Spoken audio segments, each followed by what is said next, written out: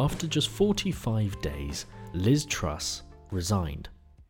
After the debacle that was Boris Johnson, a global pandemic and a union-shifting referendum, Liz Truss took the reins in the government's most calamitous hour.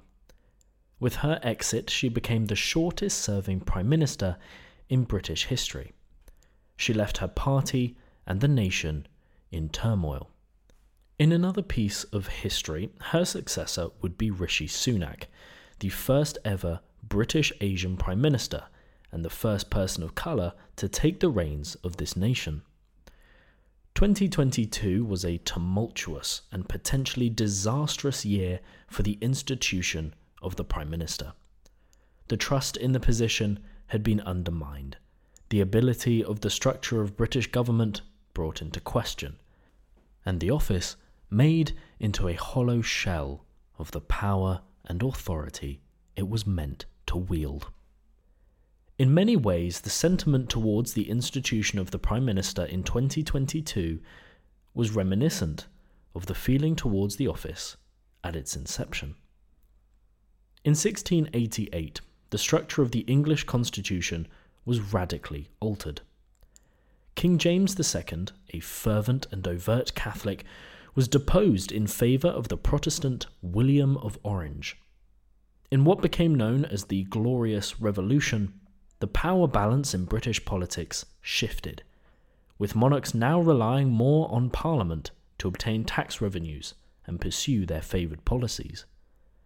The House of Commons was also beginning to establish dominance over the House of Lords. This change in constitutional structure opened up the possibility of a new position, one that could deliver control of Parliament for the monarch. This opportunity was seized by a member of Commons, Sir Robert Walpole. Known as the Screenmaster General by his peers, Walpole was adept at pulling the political strings. His rise to the top was quick, but not without controversy. He served as the Secretary of War from 1708 to 1710, and as a Treasurer of the Navy from 1710 to 11.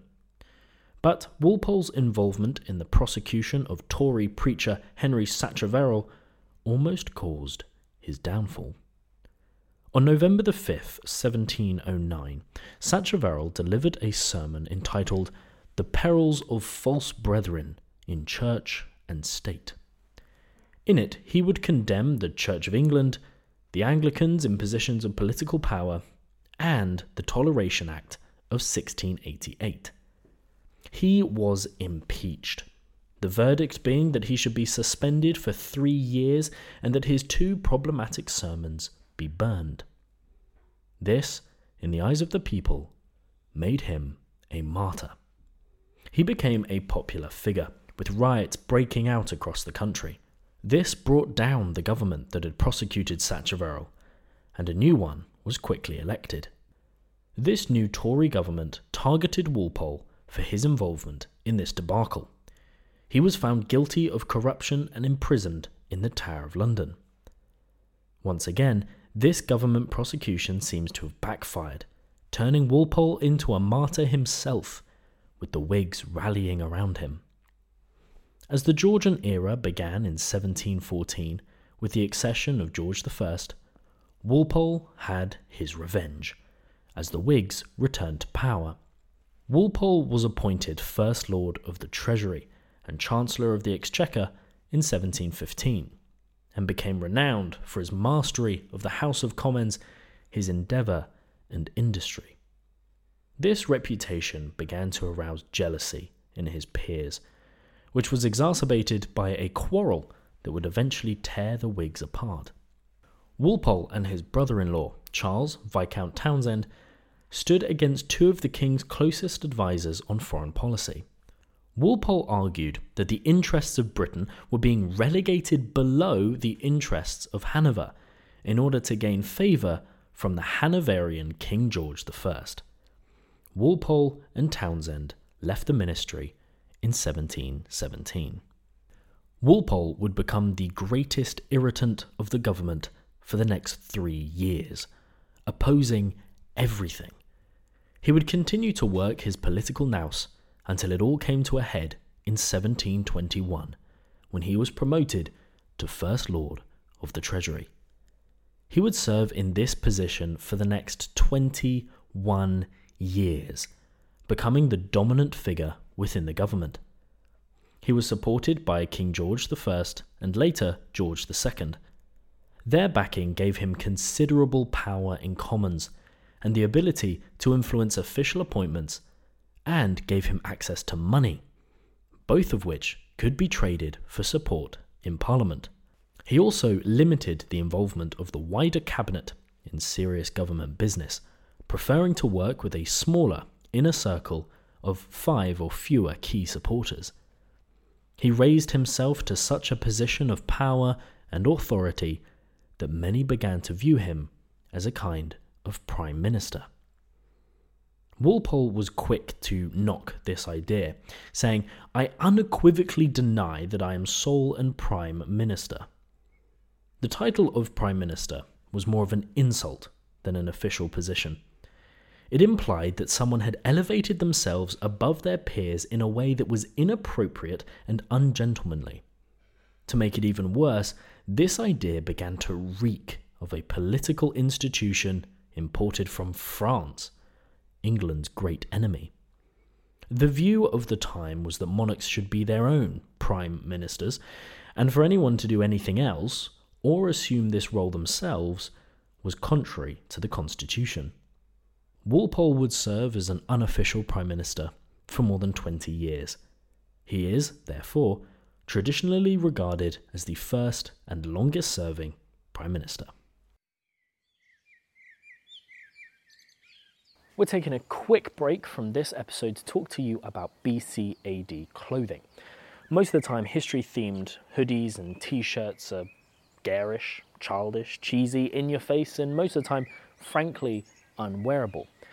But BC AD clothing creates subversive, subtle, and stylish history-themed clothing that you can wear and not feel embarrassed about.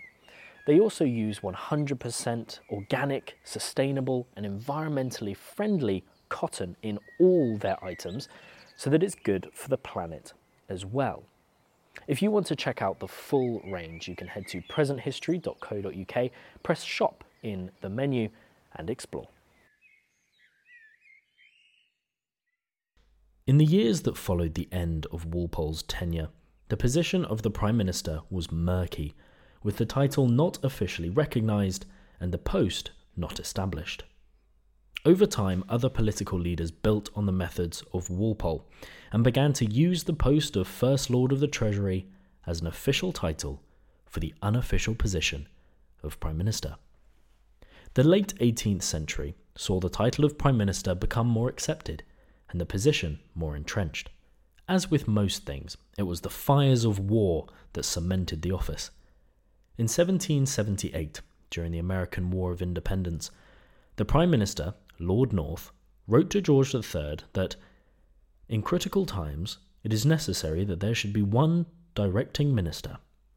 And by 1805, the Times newspaper was beginning to use the phrase Prime Minister more regularly, and it became a more established piece of the parliamentary lexicon. By the mid-19th century, the office of Prime Minister was widely accepted as a political reality. What began as a slur, a damning indictment of someone who was rising above their station, was now the place of primary political leadership within the British government. It was born out of astute machinations and the adept puppetry of political strings. What once was a title of slander, now the slandered title. It is fascinating how the untamed rapids of the past managed to swirl around and break once again on the rocks of the present. But then again, shouldn't we be getting used to that by now?